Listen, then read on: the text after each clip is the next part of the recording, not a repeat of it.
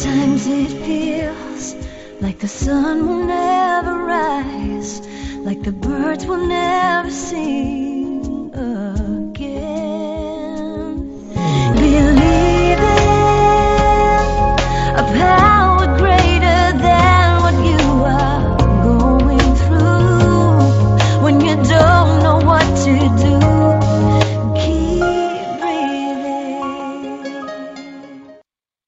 That's right. When you don't know what to do, just keep on breathing. From the City of Angels in Los Angeles and the Big Apple in New York City, welcome to all out there in Radio Land. I'm Dave, the Caregiver's Caregiver at caregiverdave.com, along with my lovely co-host, Adrienne Gruberg from the caregiverspace.org. And we're coming to you live and on demand 24/7 on 25 audio and video platforms, including Facebook Live, iHeartRadio, iTunes, YouTube, Facebook, I already said Facebook, SoundCloud, Blog Talk Radio, and about 25 other more platforms all around the world. And we are so proud. You know why? Because we were voted #1 caregiver podcast of the top 50 on Player FM and the one of the top 6 best podcasts by Caring.com, as well as #3 podcast out of thousands of caregiver podcasts on FeedSpot. And we have an exciting show planned for you today, don't we, Adrienne? Of course we do. Kathy Parry. Rubber Band Resilient Caregivers. I've never heard a title like that before, and I love it. Great title for a book. Like a rubber band, you see, caregivers are stretched, but that stretch also fills us with energy, and we can learn tactics to be rubber band resilient. I love it. But before we get started, I want to take this moment to thank my last week's guest, Stephanie Erickson. Her book is called Plan for Aging Well, and it's a great book. And you can watch or listen to that interview and all our interviews on our membership website, caregiverdave.com, or any of the other 30 global networks that I mentioned earlier. All right, enough of that. Kathy, welcome to the show, and I'm so excited to have you on. Thank you so much for having me. It's great to be with you. Yeah, and you're good looking too. It's always helps to have a guest who's good looking and is intelligent and has a book and they're just ready to go. So why don't you take a minute or two and just introduce yourself? I like to ask my guests, just who is Kathy Parry and why was she put on this earth? Absolutely. Well, thank you so much. I love that. That is a big question to start off. We start big here. Yeah. I'm sure many caregivers, when they're going through what I like to call the stretch, when you first find out you're going to be a caregiver and you're stretched, many ask that same question. So I am, among other things, a speaker, an author, and the mother of 4. Bonus mom to 4 additional children. That's right. That makes 8. But my number 4 is the one who I'm a caregiver for, and her name is Merritt Joy. And I believe I was put on this earth to be her voice. She does not have a voice. She was diagnosed with a mitochondrial dysfunction before her first birthday and given a 2-year life expectancy. And she is now 19. So the lessons that I have learned, like most caregivers, are just immense and blessings beyond what you can imagine. Her middle name is Joy. When I named her Merritt Joy, I had absolutely no idea that the lessons that she would bring, the places that she would put me, are just filled with joy. So that's a little bit about who Kathy Parry is. That is so cool. And you did write a book, obviously, and that's why we have you on the show. But let's start with one of the things that you mentioned. How would you describe or define resilience, and why do caregivers need to stay resilient? Right. So, yes, I have written a book. This is actually my 4th book. So, Whoa. Merritt Joy. I'm writing my 4th book, too. What a coincidence. 4 is a magic number here. Yeah. So, actually, my very first book took a little bit more of a look about the true way that Merritt affected me and in my work. And that book was called The Ultimate Recipe for an Energetic Life. And I can share more about why she inspired that. But as far as what is resilience is our ability to be stretched, as we all are, in so many capacities, and be able to gain energy from that stretch and not snap. So I do call it I have my big rubber band. She's got props. Props, yes. Rubber band resilience because, as I like to say, if this rubber band was not stretched, if we as caregivers were not stretched, we go through our lives and not go anywhere, but it's in that stretch. And we've all been stretched so much in the last, 6 months. And I've talked to so many leaders and in senior care especially. And when that stretch is happening, we don't realize it at the time, but that's where the energy's coming from. So I like to say, if I just did it, I'll do it now. And this is really fun when I do it in ballrooms with 1,500 people. But, it flies and it's still fun and there's energy in it. But we have to, truly resilient people, know how to get that energy out of that stretch. So that's why it's important. So when you say stretch, I normally think of the gym and how they say you need to stretch your muscles. Don't bounce, don't pull it too hard. Just a nice slow, and that's great advice for caregivers as well, right? Absolutely. So in your book, The Rubber Band Resilient Leader, you talk about 3 phases of resilience, and could you explain those 3? Absolutely. So the first one is the stretch, and that is the reacting phase. That's the first stage of any disruption. What do? You react. You're getting all kinds of information. There's a crisis. There's a disruption. That's the stretch. And there's several things that happen in that reacting phase, especially when everything's new and you're dealing with such big emotions. And especially, when caregivers who are listening, when you first found out you're going to have this disruption on your plate in your life, there's so many reactions. There's your reactions. There's the reactions of your family. There's the reactions of the person being affected. And we don't get to dictate how others react. So one of my big first steps in that first phase is understanding reactions, honoring other people's reactions, understanding your own reactions. So that's phase 1. Then the second phase, I'm actually written a resilience curve, and it goes all over the place because resilience isn't easy. The second phase is the reframing stage. And that's when we actually get to look at this thing, and instead of saying, I have to do it, I have to be a caregiver, we start to say, I get to. Yes. You heard my reframing language was joy. I got joy out of this. And early on, you don't do that. You don't do that first thing. You haven't reframed it yet. There's about 12 different steps I use to help people reframe. And then the final phase is kind of the really cool phase. That's the re-energizing, because a rubber band was meant to hold things together, right? So how's this thing going to hold you together? How's this thing going to be this glue of resilience? So what happens in that re-energizing? And good stuff happens there. Yeah. So where does your experience come from? You're a caregiver? I'm a yes, for my daughter, 19 years.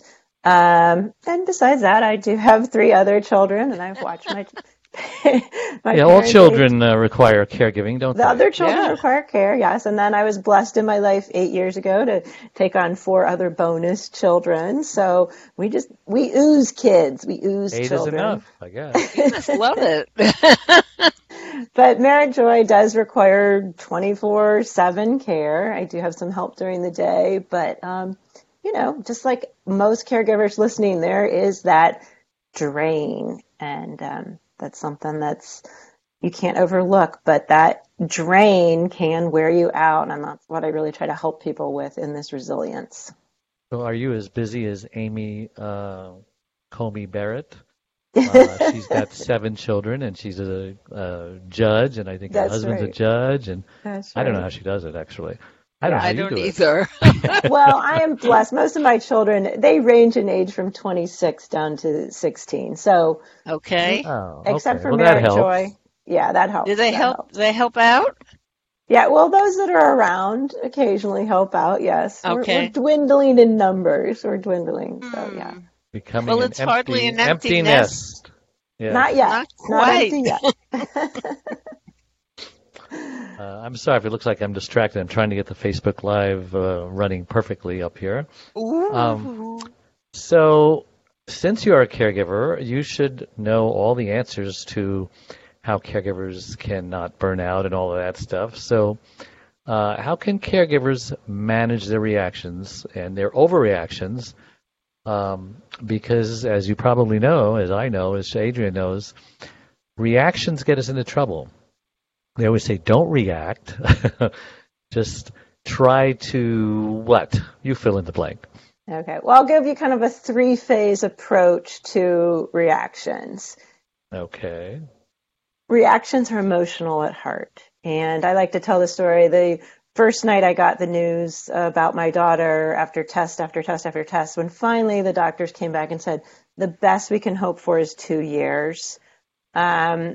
I ate pizza and drank wine and called everyone I knew. So that is an emotional reaction. I was feeding my soul. What could I give it? You know, that's the in the moment place. And I'm guessing that so many caregivers listening in have had that emotional response. And I like to say you have to honor that.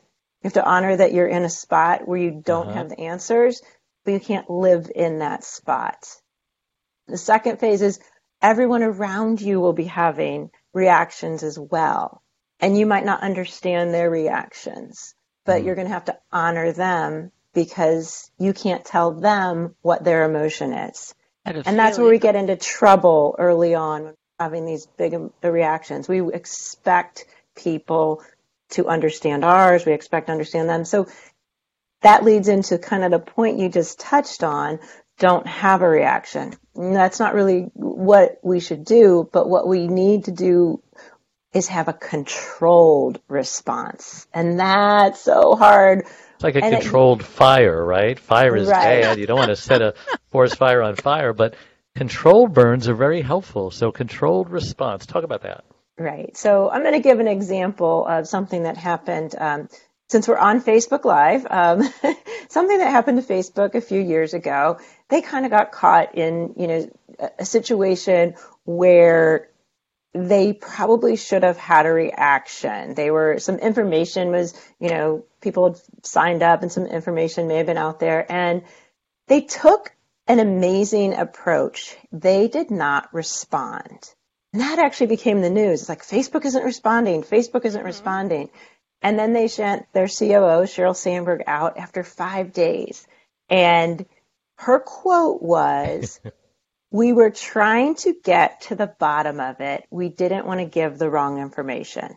And I honored that because they took a controlled response. And I like to say, in this day and age, we don't respect the pause enough. We want instant information. We want instant reaction.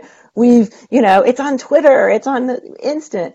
And I like to say pauses have power. I can't help laughing. I don't like to get political, but Joe Biden is doing just that. So he must be a very wise person to take a 4-day pause, don't you think? Take a pause. Oh. But even if we stop talking right now, and I do, when I speak, I just stop talking, people get uncomfortable and they start, why isn't she talking? What's up? We're just not used to that. But when especially on the radio, dead air is like, dead air. That's don't do that. Exactly no good. Yeah. But it has power, right? People be like, what's up? What's wrong? So just understanding, and that's a sign of high emotional intelligence.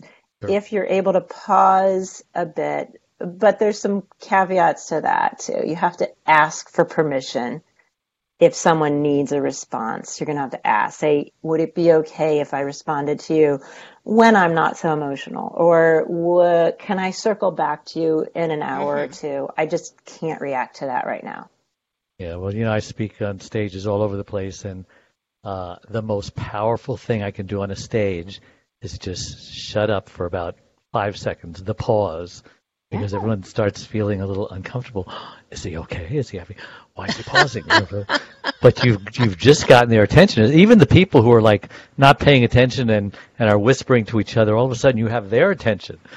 And all of a sudden you can hear a pin drop. And so if it works in front of an audience, why wouldn't it work in front of our day-to-day normal person-to-person, face-to-face communications, right?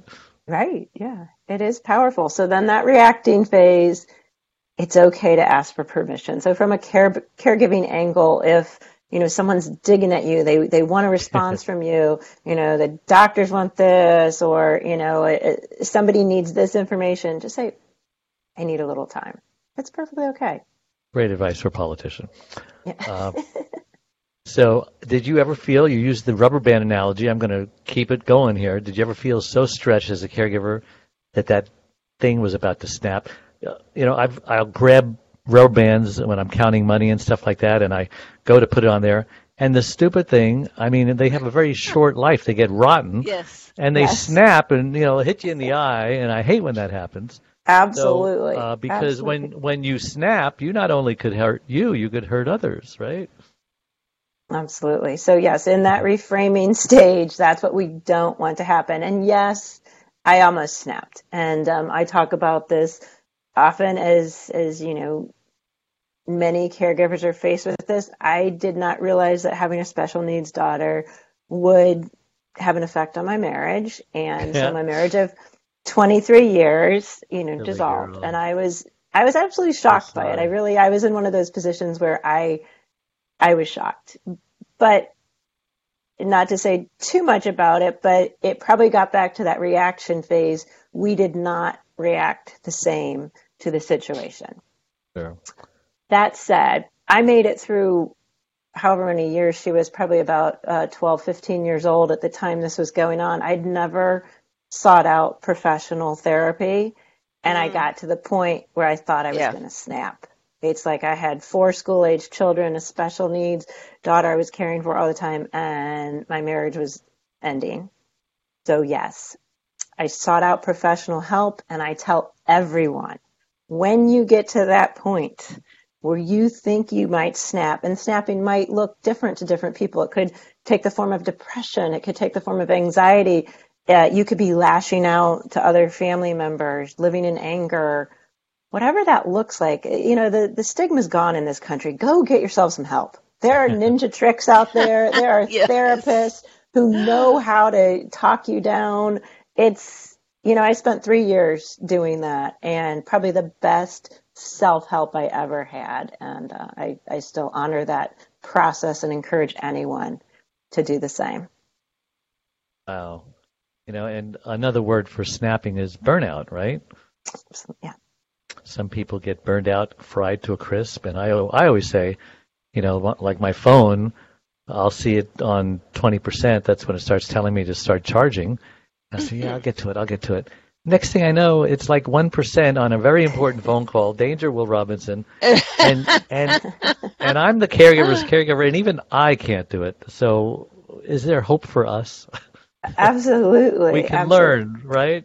Yes, absolutely. So, yeah, I call that the third phase of the resilience curve, which is re-energizing.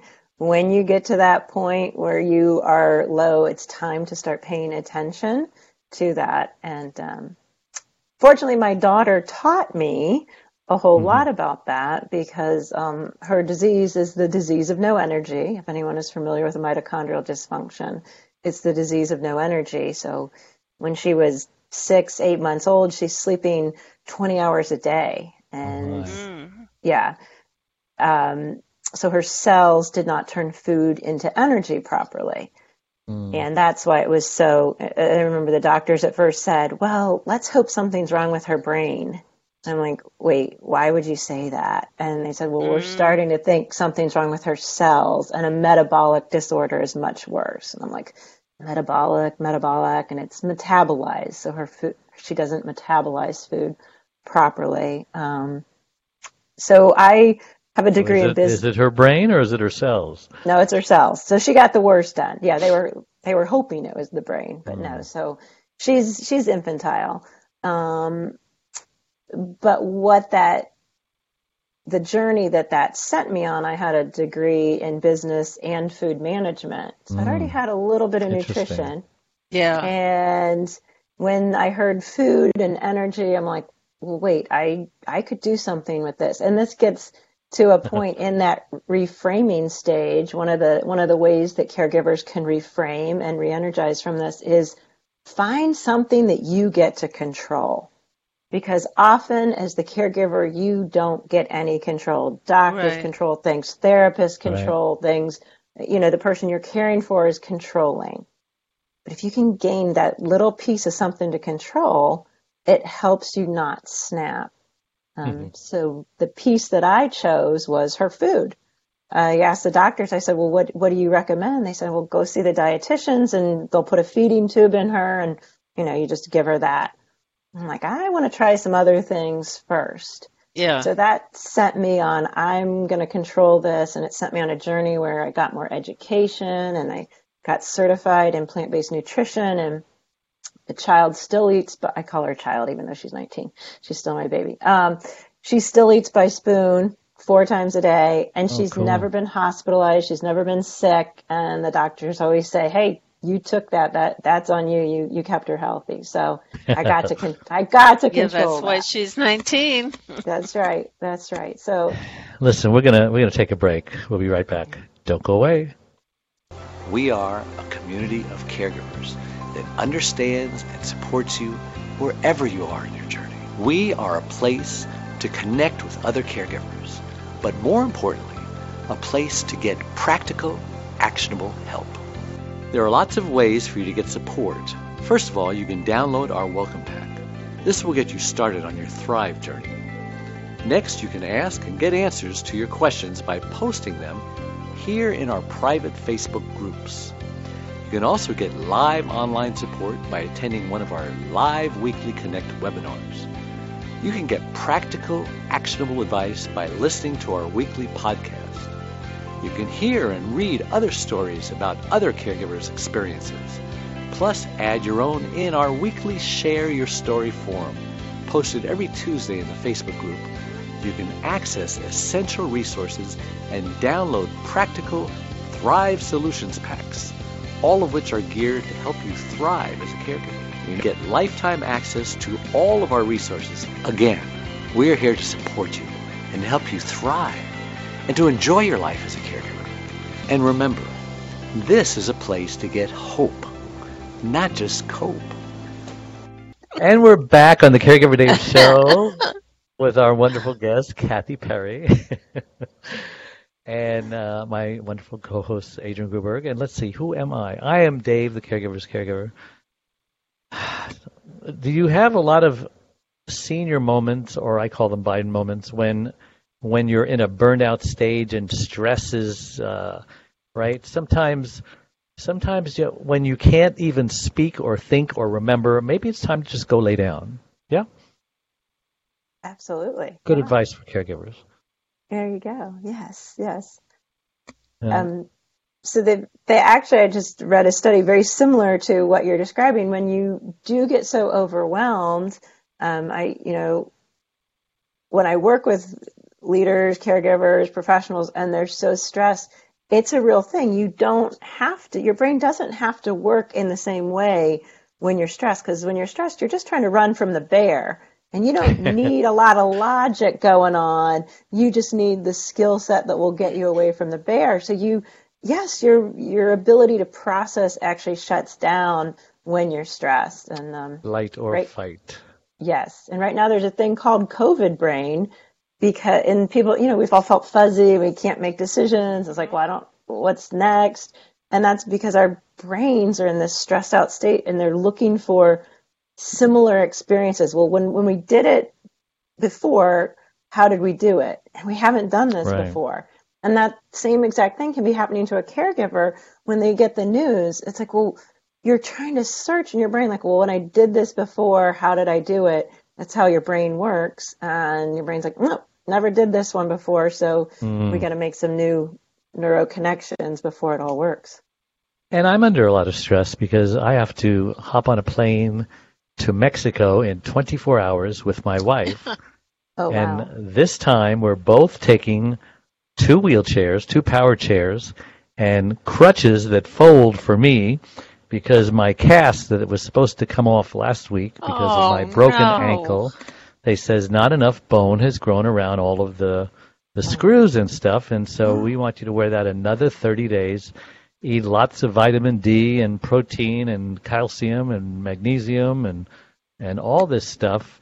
And all my visions of swimming in the ocean and swimming in the pool have just gone down the drain. But we've never really traveled with 2 wheelchairs before.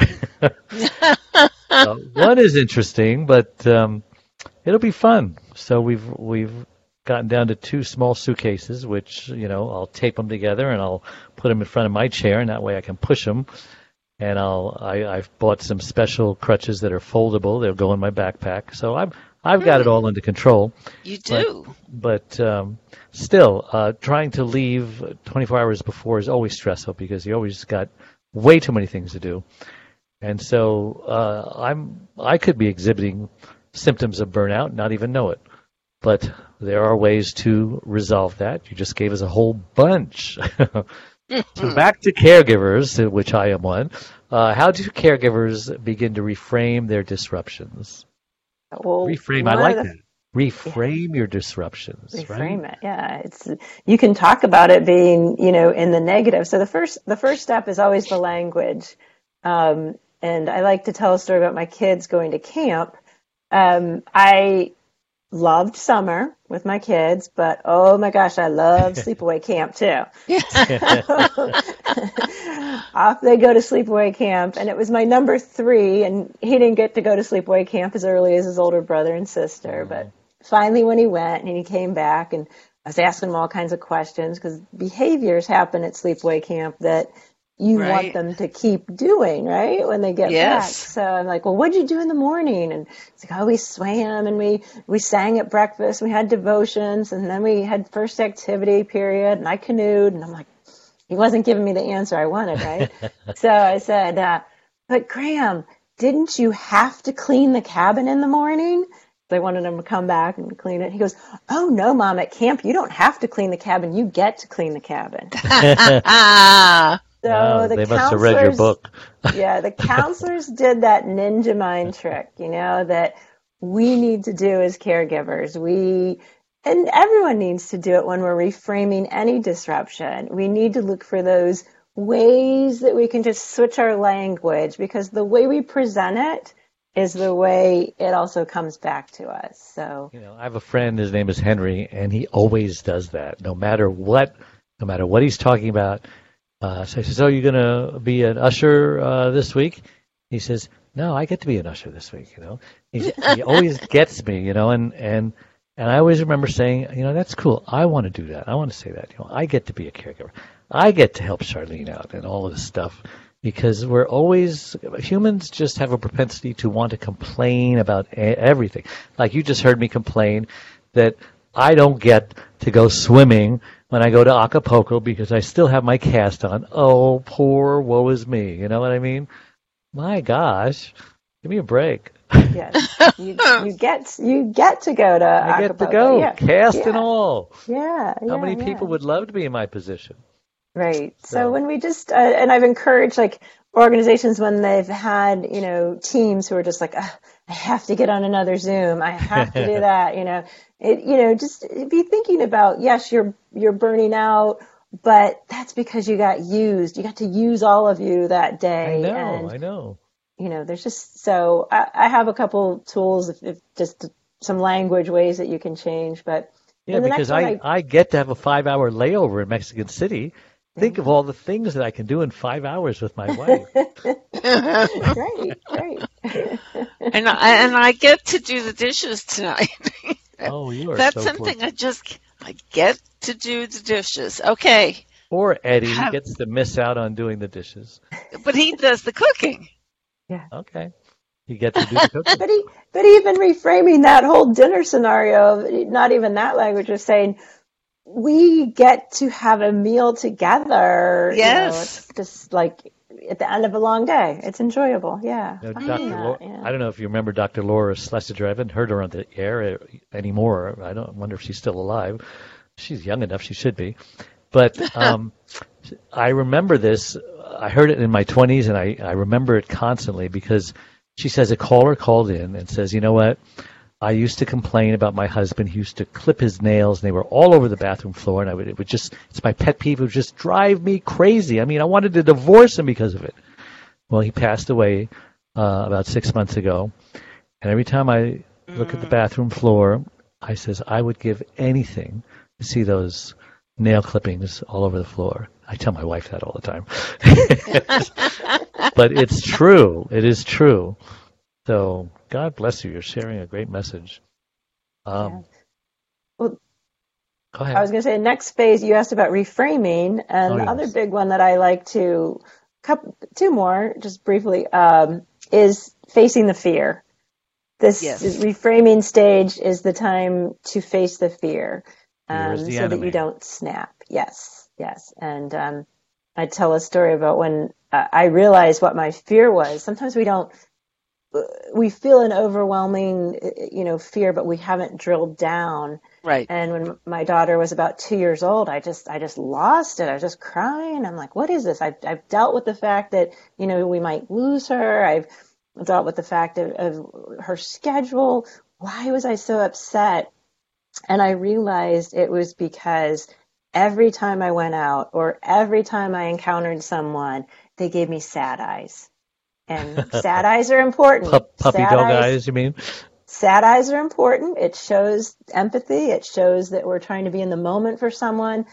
But when you get sad eyes every day and you're an upbeat person, I thought, is this what is happening to my life? I'm now just the sad mom. I'm the mom with the special child, and it's sad. So then once I realized where my fear was, it wasn't, I dealt with her and her diagnosis and her treatments.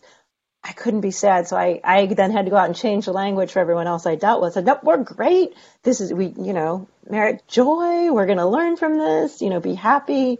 And then the sad eyes started going away. But I had to tell people that I was afraid of being sad. So stop it. Yeah. Don't make me sad. I deal with that topic in my latest book that's still being edited. Two examples. One is the boy who's paid to shovel manure in the barn. And the guy was looking at this little kid, and he's just out there, just going crazy, just doing it with invigoration and vigor and enthusiasm. And he says, why are you putting so much into this job of piling manure? He says, well, with all this horse crap around here, there's just got to be a pony under here somewhere. And the other one was, I remember Fred Astaire, I think it was him. He was dancing with a broom because he had to sweep up the place. And he just says, and he just had fun sweeping, pretending he's dancing with Ginger Rogers, I guess. So, let's reframe it. Yeah. And then a third thing in that reframing stage that's really important, but people have a hard time with because not everyone's brain works that way, and that is getting creative. So this disruption in your life has now changed things, but how are you going to get more creative around it because things aren't ever going to be the same? So I like to tell people I have an artist friend, and she always is doing these prompts like 100 days of, painting with red, so there's like weird little prompts that she does to get her creative juices flowing. And I was like, we have to do some of that creative prompting with our lives when we're disrupted. Like, what would I do if this was easy? What would I do if I found a different direction or I could find different people? We just have to keep asking ourselves what if, so we get real creative in that process. Sounds like you're getting real creative with your travel. Yeah. You probably had to ask yourself a bunch of questions, right? Absolutely. So why is it important for caregivers to be in communication with other caregivers, right? We talk about, I was just talking about this the other day, that people should not be alone. Humans, I was on my 5 minutes of Dave's hammock wisdom, that humans need other humans, that we need contact, we need to be touched, we need to be spoken to. And this pandemic has just isolated all of us, We're just afraid to go outside. We're afraid to do anything. I should be afraid to go to Mexico, but by golly, I'm going, and I'm taking my wife with me. You just be careful, please. We will be careful. My friend lives over there. He has a very safe place that's in like the Beverly Hills of Acapulco. And he's been fine. He's been there since February when he left his Manhattan apartment because, believe it or not, Acapulco is safer than Manhattan, Adrienne. Yeah, no, just wipe your seats down and You got make it. sure you wear that mask all the time. Please. I will. Sure. Let's talk about your daughter. What is it? You explained what she has, but tell us what challenges that particular disability, brings to you. What are the bad days? What are the good days? Because there's got to be good days, right? Yeah, absolutely. Well, the mitochondrial scale is huge. You could have a mitochondrial dysfunction and really maybe you just get worn out after you exercise. You don't have quite as much energy. And when You're talking about for the patient, right? Correct. When she was first diagnosed, testing was barely available. I live in Pittsburgh. Old? Pardon? How old? Well, she was diagnosed at about a year old. But she had to have a live muscle biopsy taken, and there were only 2 labs in the entire country that would do this. So we had to fly to Atlanta to have the live muscle biopsy. It took 3 months for them to run the test. Like cells had to be spun out and all this. 19 years later, they can diagnose it with a blood draw. So that's been a bit of, to me, that was a challenge of taking so long in the diagnosis. And then, of course, it was so unknown. Mitochondrial dysfunctions have just really been, in the last 20 years, had changed immensely because often they would just be lumped into something unexplained or, they weren't quite as specific because they just didn't know. And they've come so far in 20 years. So early on, it was that difficulty of not knowing. And of course, being given that 2-year time frame, that was frustrating. So I don't like to dwell on the bad days, but the bad days would be days filled with seizures. She does have quite a bit of seizures. And once in a while, she has pulmonary issues. So sometimes a bad day would be difficulty breathing. But 2 years ago, the pulmonologist said, call palliative care. It's pretty critical. And again, I went down a spiral a little bit when you hear that. And I'm like, and she's fine. Good day is she's alert. She looks at a TV, the iPad. She has music therapy. She gets a little smile on her face. She's not. But it is like having a 1 or 2 year old at home, yes? Or no? It's like having a 6-month-old. Yeah, not even. We can't even. Yeah, we can't even go to 1. She's not cognitively there. She can't. She doesn't physically grab. As well, like diapers. Yeah, big baby. If you could see my arms, I have muscles. What? Yeah, can't feed herself. No. Yeah, very similar to one of my substitute co-hosts who did the show when Adrienne couldn't make it, Linda Bice. She had a husband and he had a heart attack and something happened and he reverted to an infant who was, diapers and needed to drink from a bottle and just all this stuff. So it's amazing.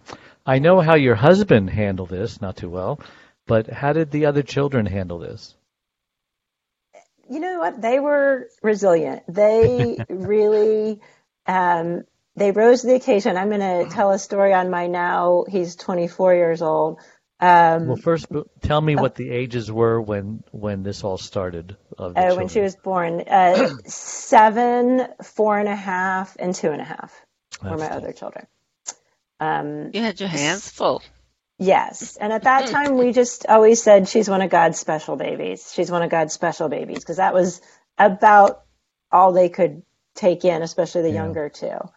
And then as she got older, they just started to adapt and they learned to help with some of the caregiving. And it was when that number 2 child, who's now 24, we were on a trip. We were on a family trip in Florida, and he probably was about 10. He was 10, I remember. And we're on the beach.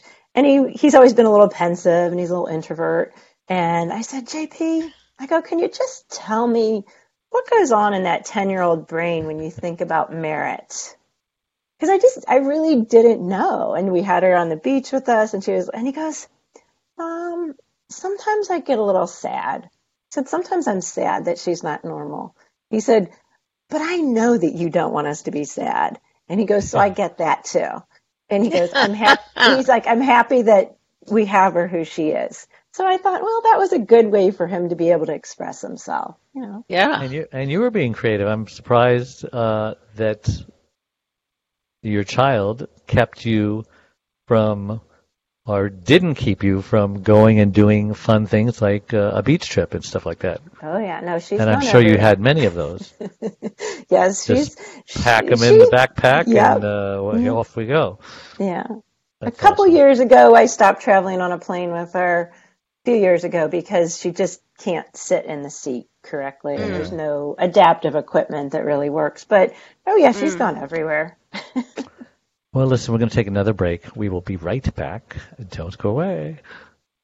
Our featured speaker is a best-selling author who has written numerous books and articles. He's a speaker, life coach, and host of Dave, the Caregiver's Caregiver radio program. He frequently appears on television and radio shows all across the country and has even shared the stage with Suzanne Summers at Harvard. But his most important role is caregiver to his beautiful wife Charlene for over 22 years. Please welcome Mr. Dave Nassaney!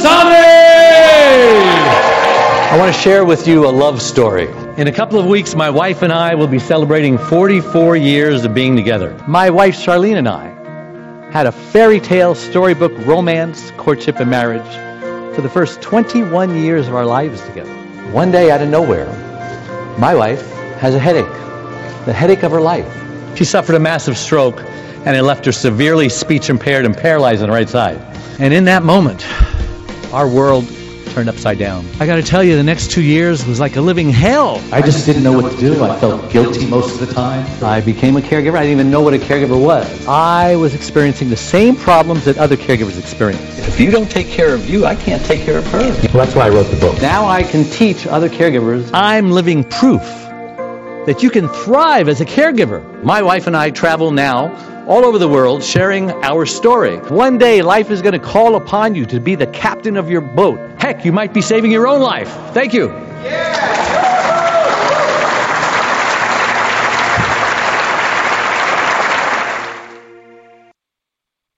And we're back on the Caregiver Day Show with Kathy Parry and Adrienne Gruberg, my co-host. I'm Dave Nassaney, and we're talking about rubber bands. And how not to break them. Talk about paraphrase, huh? Yeah. So how does having a special needs child teach you how to stay energized? Well, because her disease was the disease of no energy, I kind of alluded to this. I went out, I got more information, how do cells actually process energy? I had no clue. So it led me, as I like to say, when you are disrupted, and you kind of touched on this about being around other caregivers or gaining more information, it's so important to stay educated, to just keep taking in knowledge, whether it be from smart people. I like to say, find smart people. People are willing to share, people who've been on your journey, people know things that you don't. Find them. Reach out. I think genuinely people are kind and will share. So that led me on just a lot of conversations with people about nutrition. I talked to people all over the country who were, and this is going back 20 years. Now we're kind of all into, our health and how we eat. And, back then no one had heard of quinoa or, it wasn't that well known how to feed the cells. So I got certified in plant-based nutrition and put her on a diet that has kept her energized and healthy, and that led me to help my family and then help others. So I had I did about 8 years of corporate wellness and that kind of thing. So it really helped energizing people at that basic level. Yeah. After hearing your story, you would expect someone like you to look like hell, pardon the expression. But and we've had people on the show who you can just tell they've been through a tough life, and they have been. Yeah. And you meet people on the street that are maybe your age, and they look 20 years older, for whatever their lifestyle or the stress or whatever reason, or maybe they just gave up and they just, let themselves go or whatever.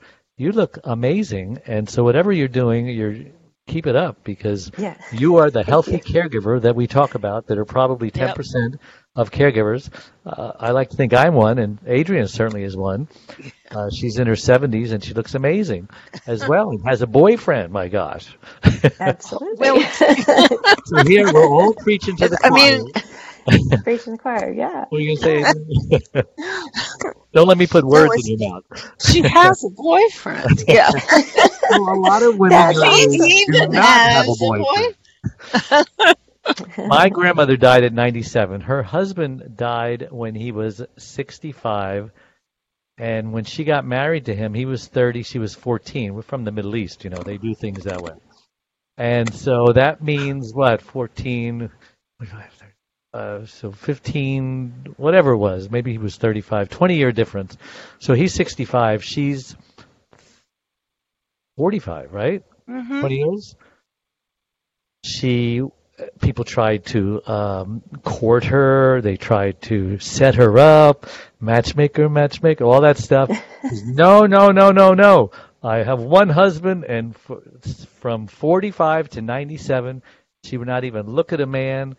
She would hit you if you insinuated that she should look at a man. So you're maybe she's not the norm. I was going to say you're not the norm. But visiting a lot of senior centers and stuff, there are a lot of seniors who are very romantically alive. You think you're the junior high, But I think that didn't used to be that way, right? Before the sexual revolution of the 60s and the Beatles and all that stuff. We were all very proper. Oh, blame it on the Beatles. Gotta blame somebody. So, our show is to burned out caregivers, and they always want to know, well, what can I do to not be burned out? What are the mistakes? When I give my talk, I give 3 or 4 mistakes that if caregivers just don't make these mistakes, they won't burn out. So I'm sure you've got your own formula. Let's hear it. Absolutely. Well, and again, mine starts with, what are you feeding your body?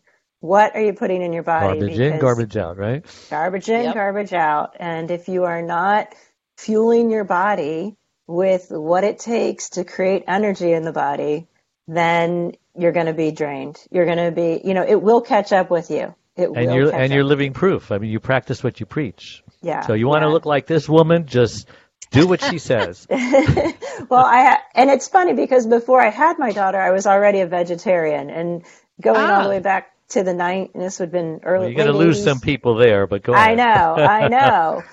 But I'm not saying you have to be a vegetarian, but you do have to eat vegetables. You have to start putting in nutrients. And if you don't, then go get yourself a supplement. Put something in, because I tell a story about the emergency room. We all know what happens in an emergency room. Or if you go back to the show MASH, triage happens, right? So the very critically ill, accidents, heart attacks, they go through the double doors quickly. But like if you take your child in and he has a cut on his cheek, he's going to wait and wait and wait. Well, the Harvard School of Public Health has a term for that in your body with nutrition, and it's called triage nutrition.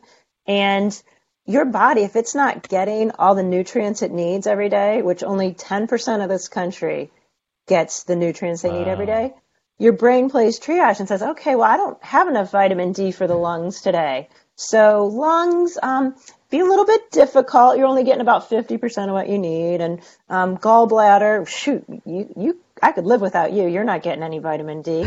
So it does rationing. It's exactly what happens. These nutrients are rationed to only the most critical organs. And when that happens, that's when we start to break down. That's when disease That's what makes in. someone look old, isn't it? That is aging, yes. So I can't say it strongly enough. It's important. It's important what you put in. And then, of course, my other big thing is you got to get that stress under control, because stress will age you just as quickly. When you are stressed out, your body doesn't sleep, doesn't digest food well, doesn't pump the nutrients to where they need to go. If you're stressed out, you might not even be absorbing nutrients. So getting all that under control. And we can't get rid of stress, can we? No.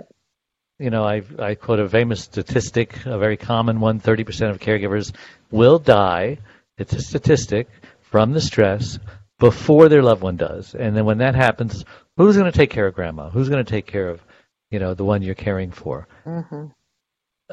Those are the lucky ones, or maybe they're not the lucky ones, because the others, which are many more than the 30%, they will become hospitalized and eventually require a caregiver themselves. Mm-hmm. So, you know, I try to keep people out of the morgue and out of the hospital, and I know you do as well. Yeah.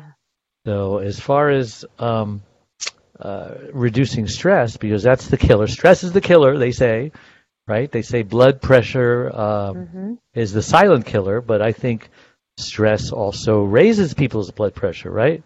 Absolutely. So how can we, can't get rid of it, but how can we, I don't know, mitigate it, reduce it, manage it? What's the word? Well, I like to say plan for it. Plan for it, because it's going to happen. It's going to happen. Right? Yes. Yes. So I have Accept it. I have part a of the daily grief process. I have a planner, which I'd love to share. I don't know if you have a way to attach resources. It's called a daily resilience planner. And if you start your morning every morning saying, how stretched am I? And it has on there, how stretched am I? 0 to 10. Mm-hmm. And then you list, what can I control today? What can't I control today?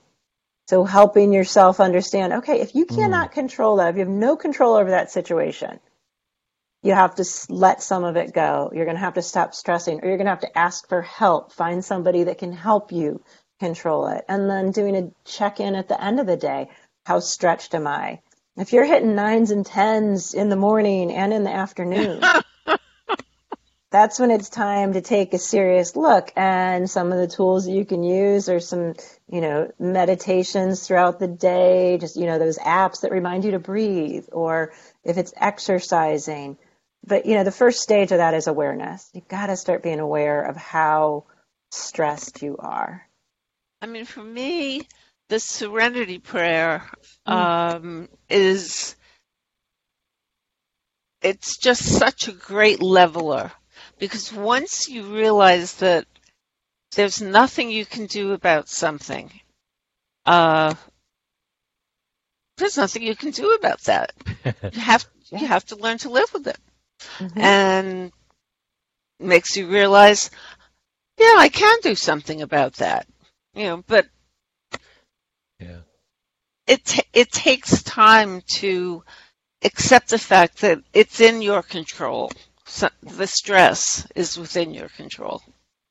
Yeah, how you process it. The stress that we know is coming that day, but a lot of the stress we have no clue it's coming. It takes it's like a Muhammad Ali left hook. Just kind of whoa, where'd that come from? And is it the same advice for those unannounced stress? Well, then it gets back to the whole resilience curve. How are you reacting?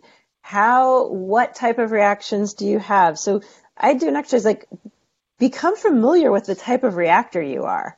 And sometimes it takes somebody else to point that out. Hey, do you know you do this? And I have someone in my life who does that. Do you know that you always do this when this happens? And so just, self-awareness is very important when you're trying to find out how to manage your stress. So looking at those reactions, And, I think about as a boy, I had this blow-up clown, and he had sand in the bottom. The punchy thing. And you would knock him, and he'd go down.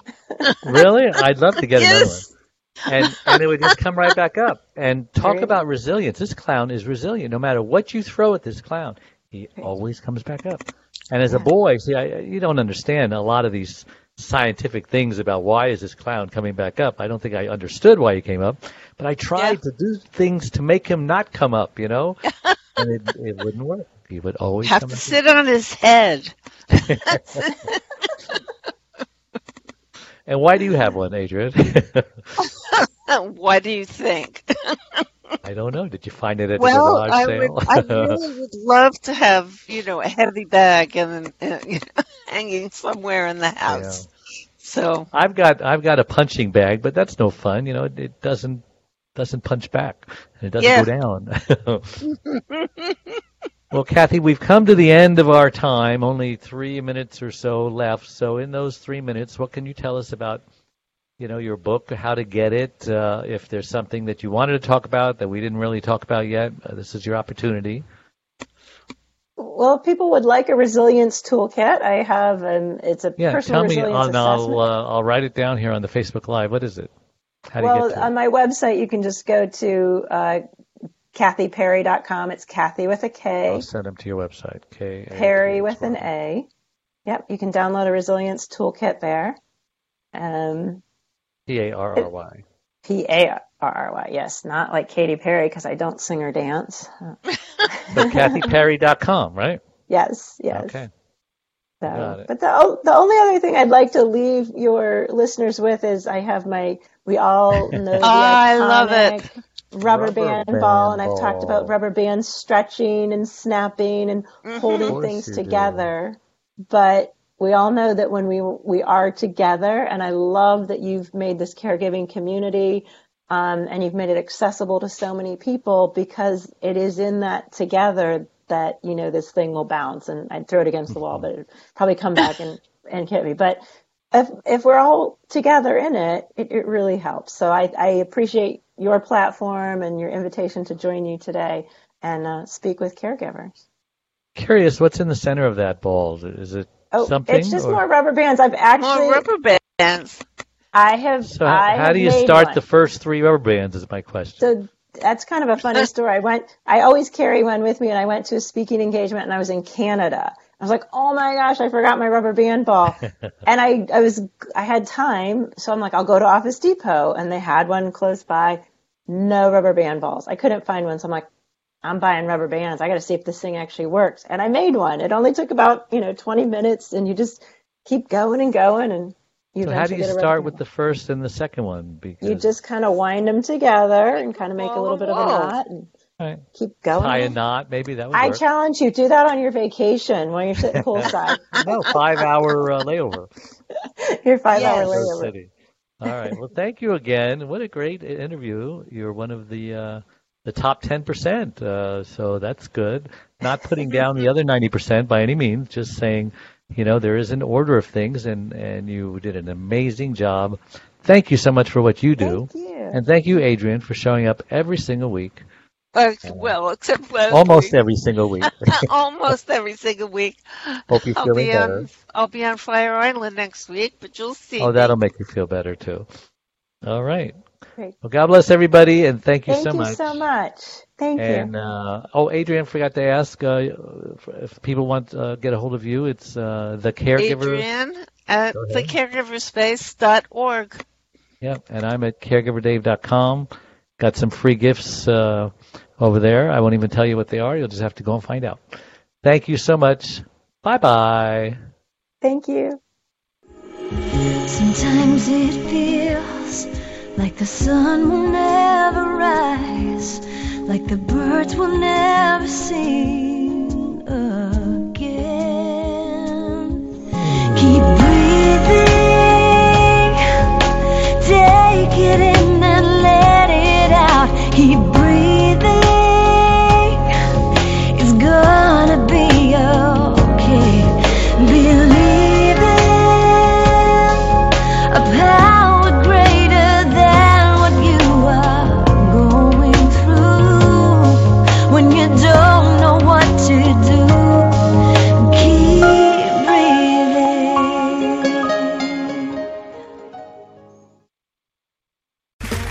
Okay, round 2. Name something that's not boring. A laundry? Ooh, a book club. Computer solitaire, huh? Ah, sorry, we were looking for Chumba Casino. That's right, ChumbaCasino.com has over 100 casino-style games. Join today and play for free for your chance to redeem some serious prizes. ChumbaCasino.com. No purchase necessary. Void where prohibited by law. 18+ terms and conditions apply. See website for details.